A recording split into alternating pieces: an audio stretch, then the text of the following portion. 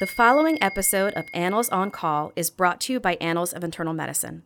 For more episodes and links to CME and MOC, visit go.annals.org/oncall. Participant statements on this podcast reflect the views of the participants and not necessarily those of the journal or the American College of Physicians, unless so identified. We were struck that this was going to be the same thing on steroids. Because if pneumonia is tough to diagnose, sepsis is that much tougher to diagnose because it's a much, much bigger heterogeneous syndrome. Welcome to Annals on Call, a podcast based upon articles from the Annals of Internal Medicine in which we discuss the implications of the article for you, the listener.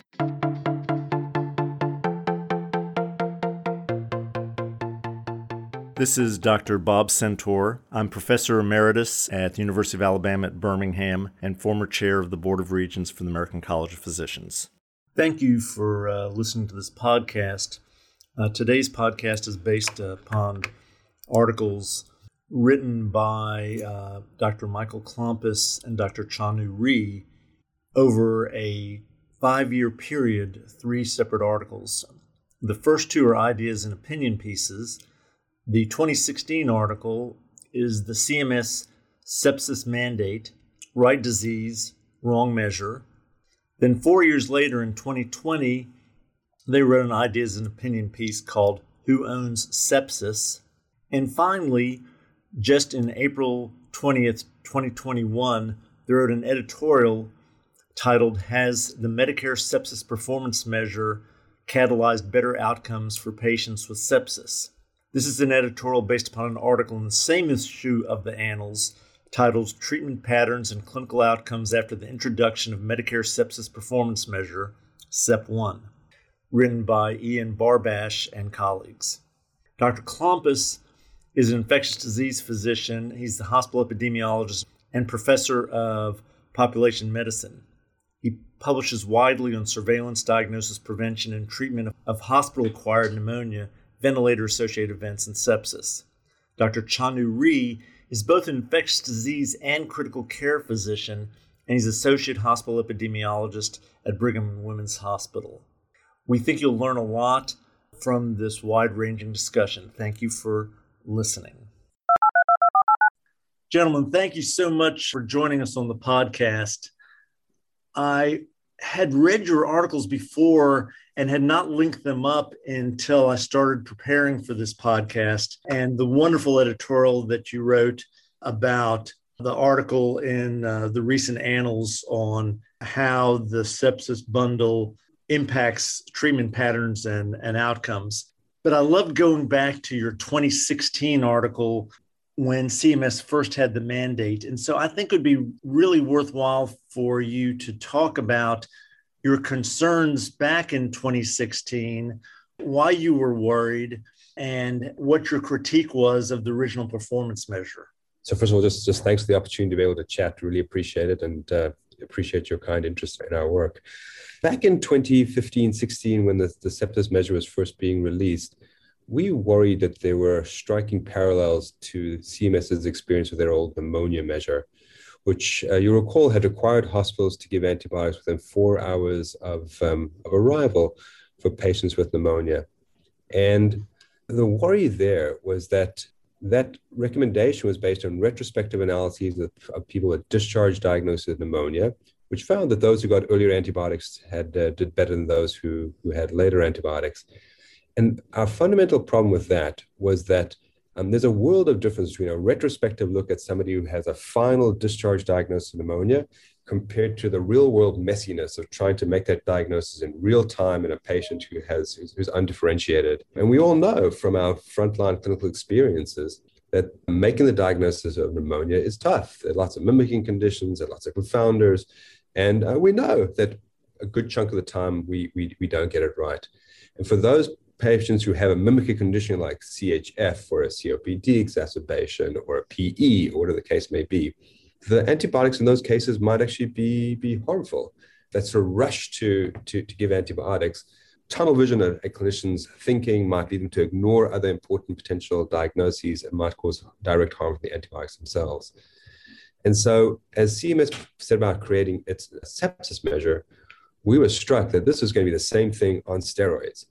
Because if pneumonia is tough to diagnose, sepsis is that much tougher to diagnose because it's a much, much bigger heterogeneous syndrome. A good chunk of sepsis is pneumonia, but it's a bunch of other things as well. And again, for a doc in the trenches, the front line, who has to make that diagnosis as a patient's rolling through the door, it's really difficult to know when a person first strikes the door who has it or not.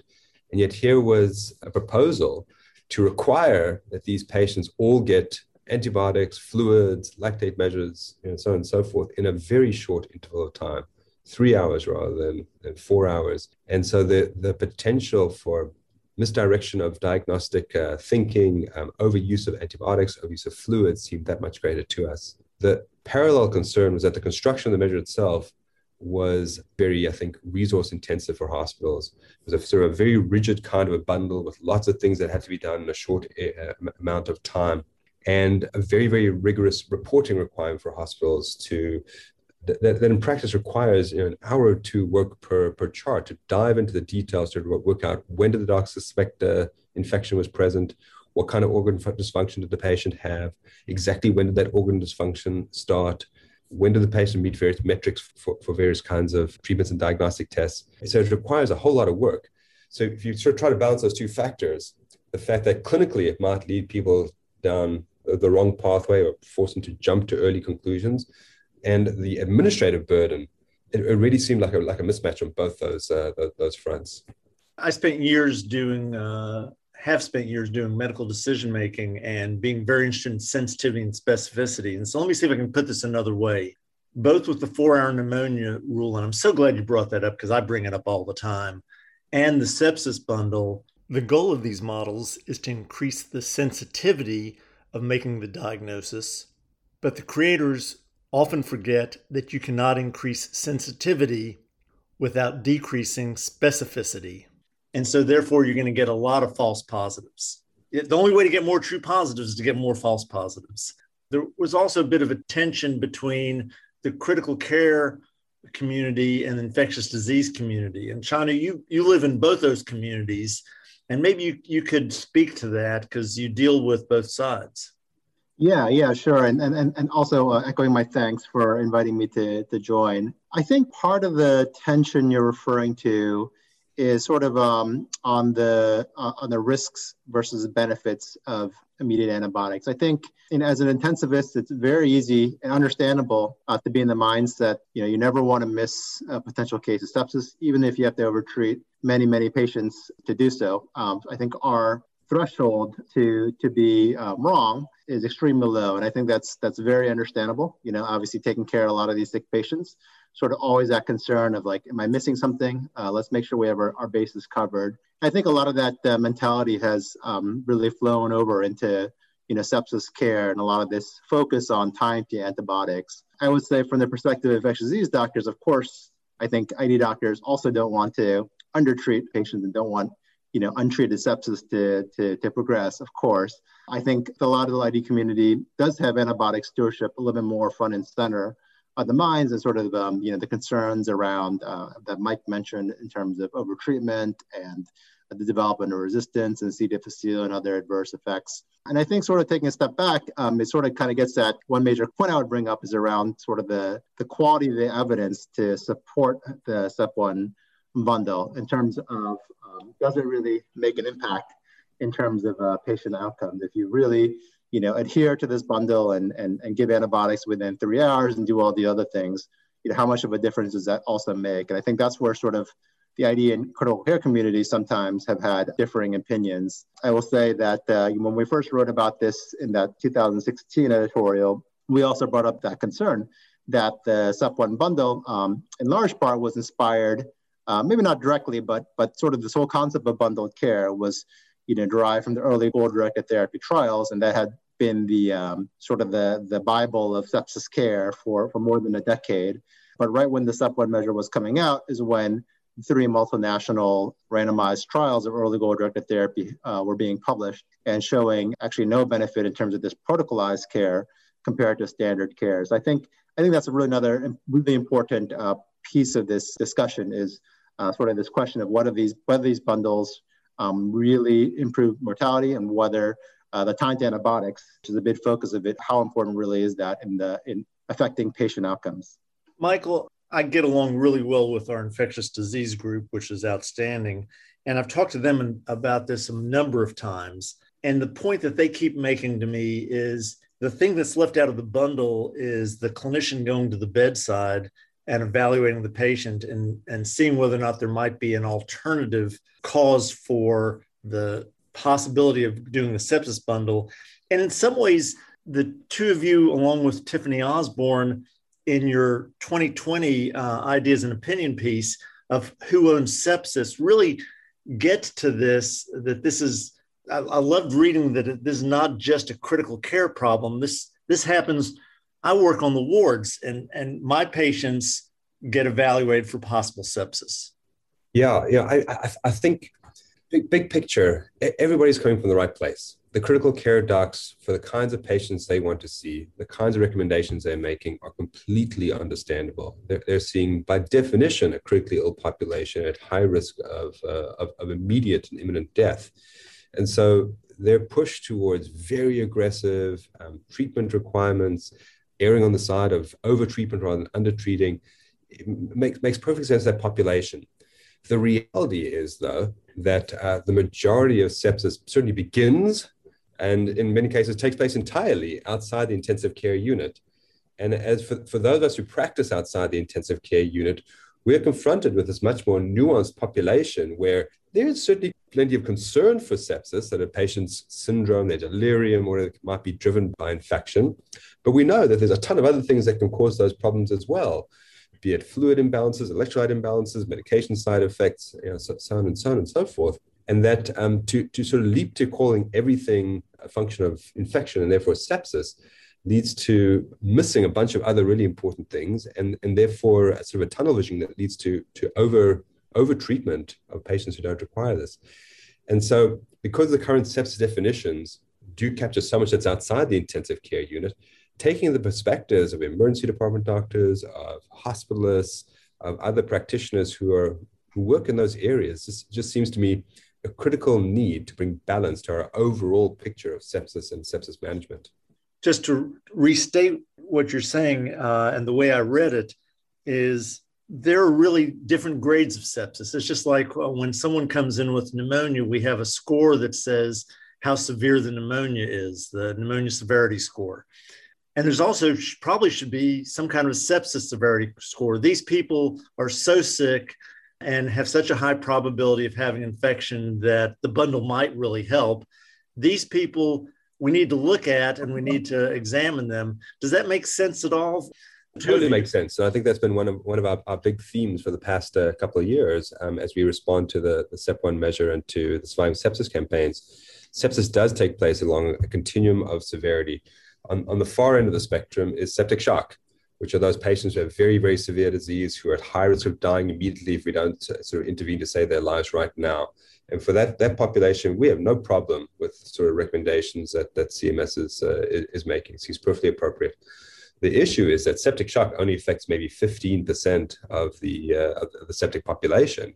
And for the other 85%, that's not the reality. That there is more time to get the diagnosis right before intervening without clear downstream negative effects for the patients. And there are a number of studies now that support this, that stratify the septic population to septic shock versus non-septic shock, and so show sort of a strong relationship between time to antibiotics and mortality for septic shock that does not hold true for sepsis without shock, where you often have hours or even more to get further clarity about the diagnosis in the non-shock population. And so we don't think there should be a one-size-fits-all. We feel like you really should take into account how sick the patient is and calibrate your response, the aggressiveness of your response accordingly.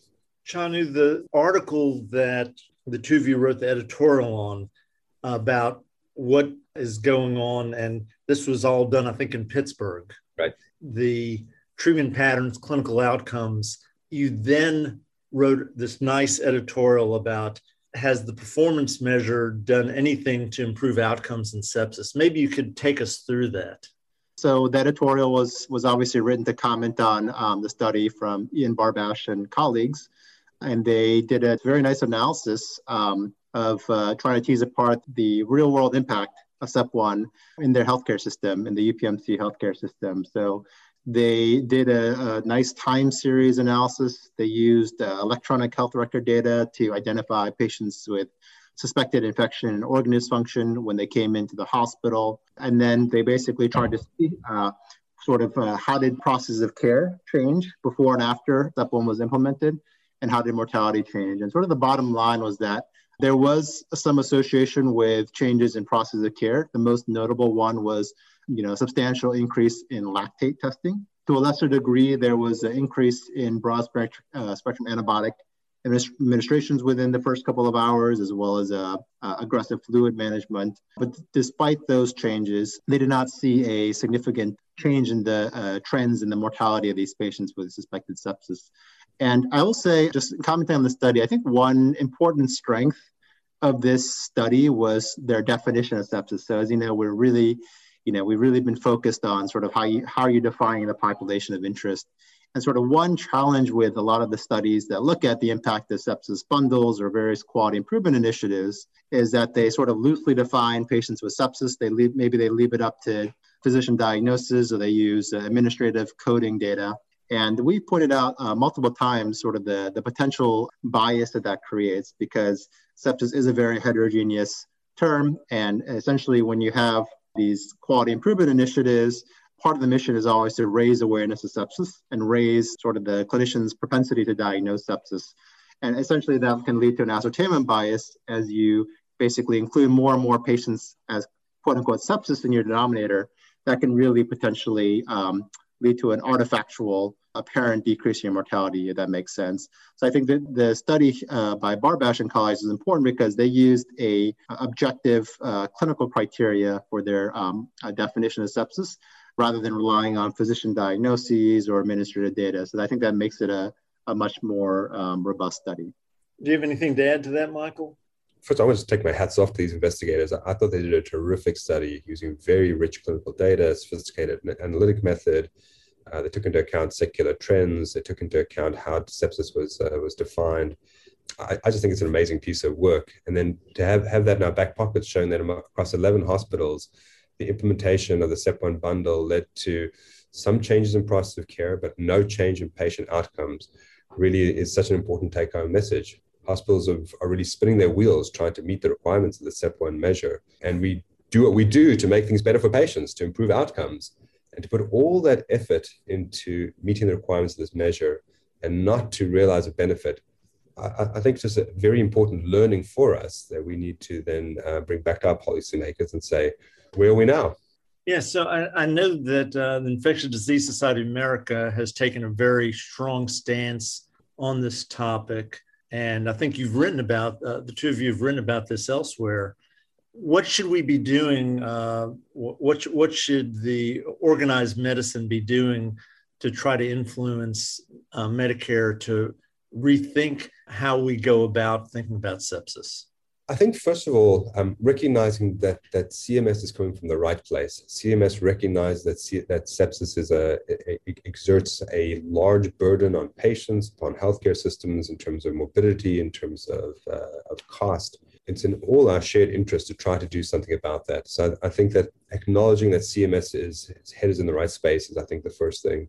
And IDSA, I think, therefore, doesn't want to be antagonistic to CMS, but wants to partner with CMS on trying to find ways to meet our shared goal of making outcomes better for septic patients. I think there's sort of two pathways to follow. One is to take the existing process measure-oriented measure and say, what can we do to hone in on the things that are really most likely to matter for patients and minimize the things that are likely to cause harm? And the other is, are there other ways, other kinds of measures that we might implement that are more likely to take us further in terms of improving outcomes for patients?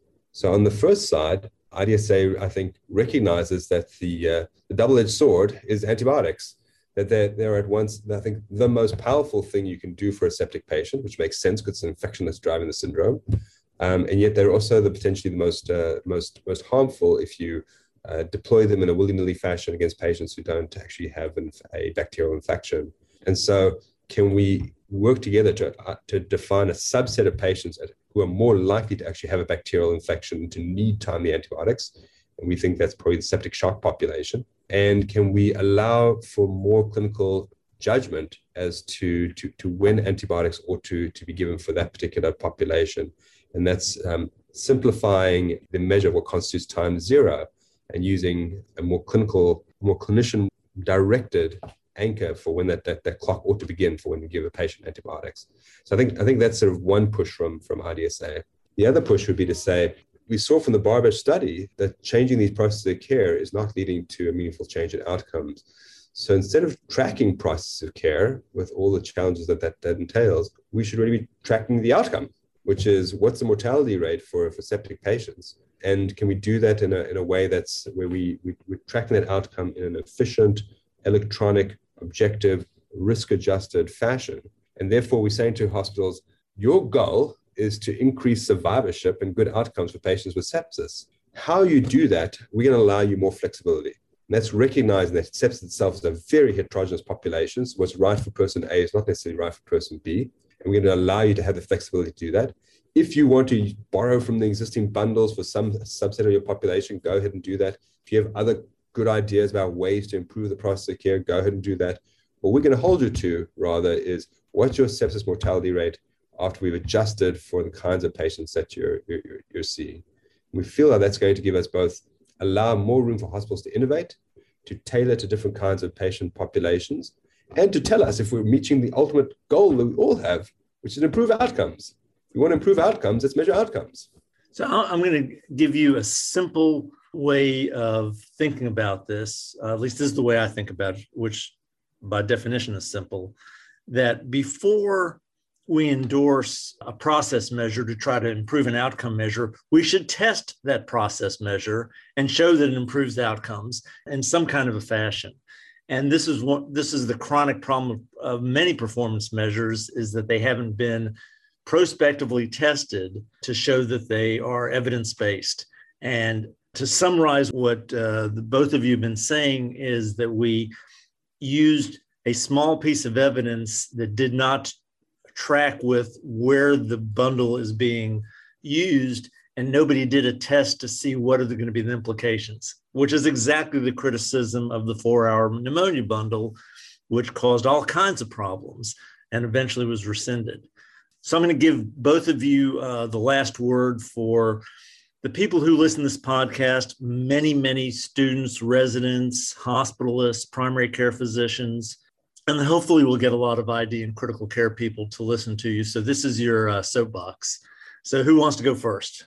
I'll just briefly try. I mean, I think you summarized it really nicely, Bob, and Mike also as well. And sort of just acknowledging again that CMS is really, I think, coming from the right place and really trying to make a difference sort of, in this terrible disease process, which obviously has a high morbidity and mortality. Yes, I think sort of the arguments are around sort of how best to get to that goal. I'll just briefly say, I think, as important as this study by Barbash and colleagues is, I think we should acknowledge that this was done in one healthcare system, with 11 hospitals and in a system that's, long been a leader in emergency and critical care. So I think for sure there should be, and there will be more studies looking at this in a broader, different sets of hospitals, nationwide, to confirm, either confirm or refute these findings and sort of add to our knowledge about the impact of SEP1. Completely agree, and I just want to pick up on your point that if we want to put in place a new quality measure or a metric that we have to test it ahead of time. And I simply wanted to add further that we have to test it in a randomized fashion, that so much of the quality improvement literature is based upon before or after analyses, which are so subject to potential bias. The big bias for the sepsis studies is the one that Chanu was describing, which is ascertainment bias, which is that if you put in place a quality improvement measure to try to improve sepsis care, part and parcel of that is improving sepsis recognition, which means you then pick up the less sick patients, and therefore you will see a decrease in mortality rates. But is that due to increased recognition, or is that due to better care? So, and I think the same is true of a number of other assessments of metrics associated at trying to improve infection outcomes. A lot of the diagnosis of infection is subjective, and quality improvement initiatives by definition tend to be open label. They tend to be done by people who have an interest in seeing a positive outcome. So they want to be able to show a decrease in the infection rate or the mortality rate. And that therefore leaves these studies very open to bias when done in a longitudinal fashion. So I think we have to prove that what we propose to do works before we make everybody do it. And randomized trials are, I think, an incredible necessity in this particular space. Well, I can't thank the two of you enough for the articles you've written and the wisdom that you've shown about this complex topic, and for joining me on the podcast. And I really appreciate your writing and your thought processes on this topic. Terrific. Well, thank you so much. It's been an enjoyable conversation. Yeah, thanks so much for having us.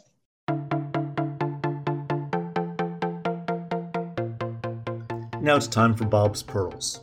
This discussion points out that the sepsis bundle is really focused on septic shock, but the way it's implemented, it gets applied to possible sepsis without shock. With the article in the recent Annals and other data, this bundle does not seem to improve outcomes, yet it costs much time for physicians, patients, and much money for the hospital in collecting the data and sending it to CMS. Dr. Klompus and Dr. Rees suggest a broader group of physicians to reconsider the bundle and undertake prospective studies to see if any possible measures could result in improved outcomes. The idea behind the sepsis bundle is pure. It's trying to find the right implementation that will really help improve outcomes for patients. Thank you for listening to our podcast.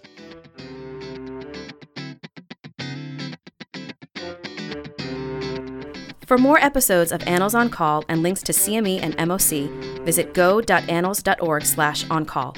Participant statements on this podcast reflect the views of the participants and not necessarily those of the journal or the American College of Physicians, unless so identified. The information contained in the podcast should never be used as a substitute for clinical judgment.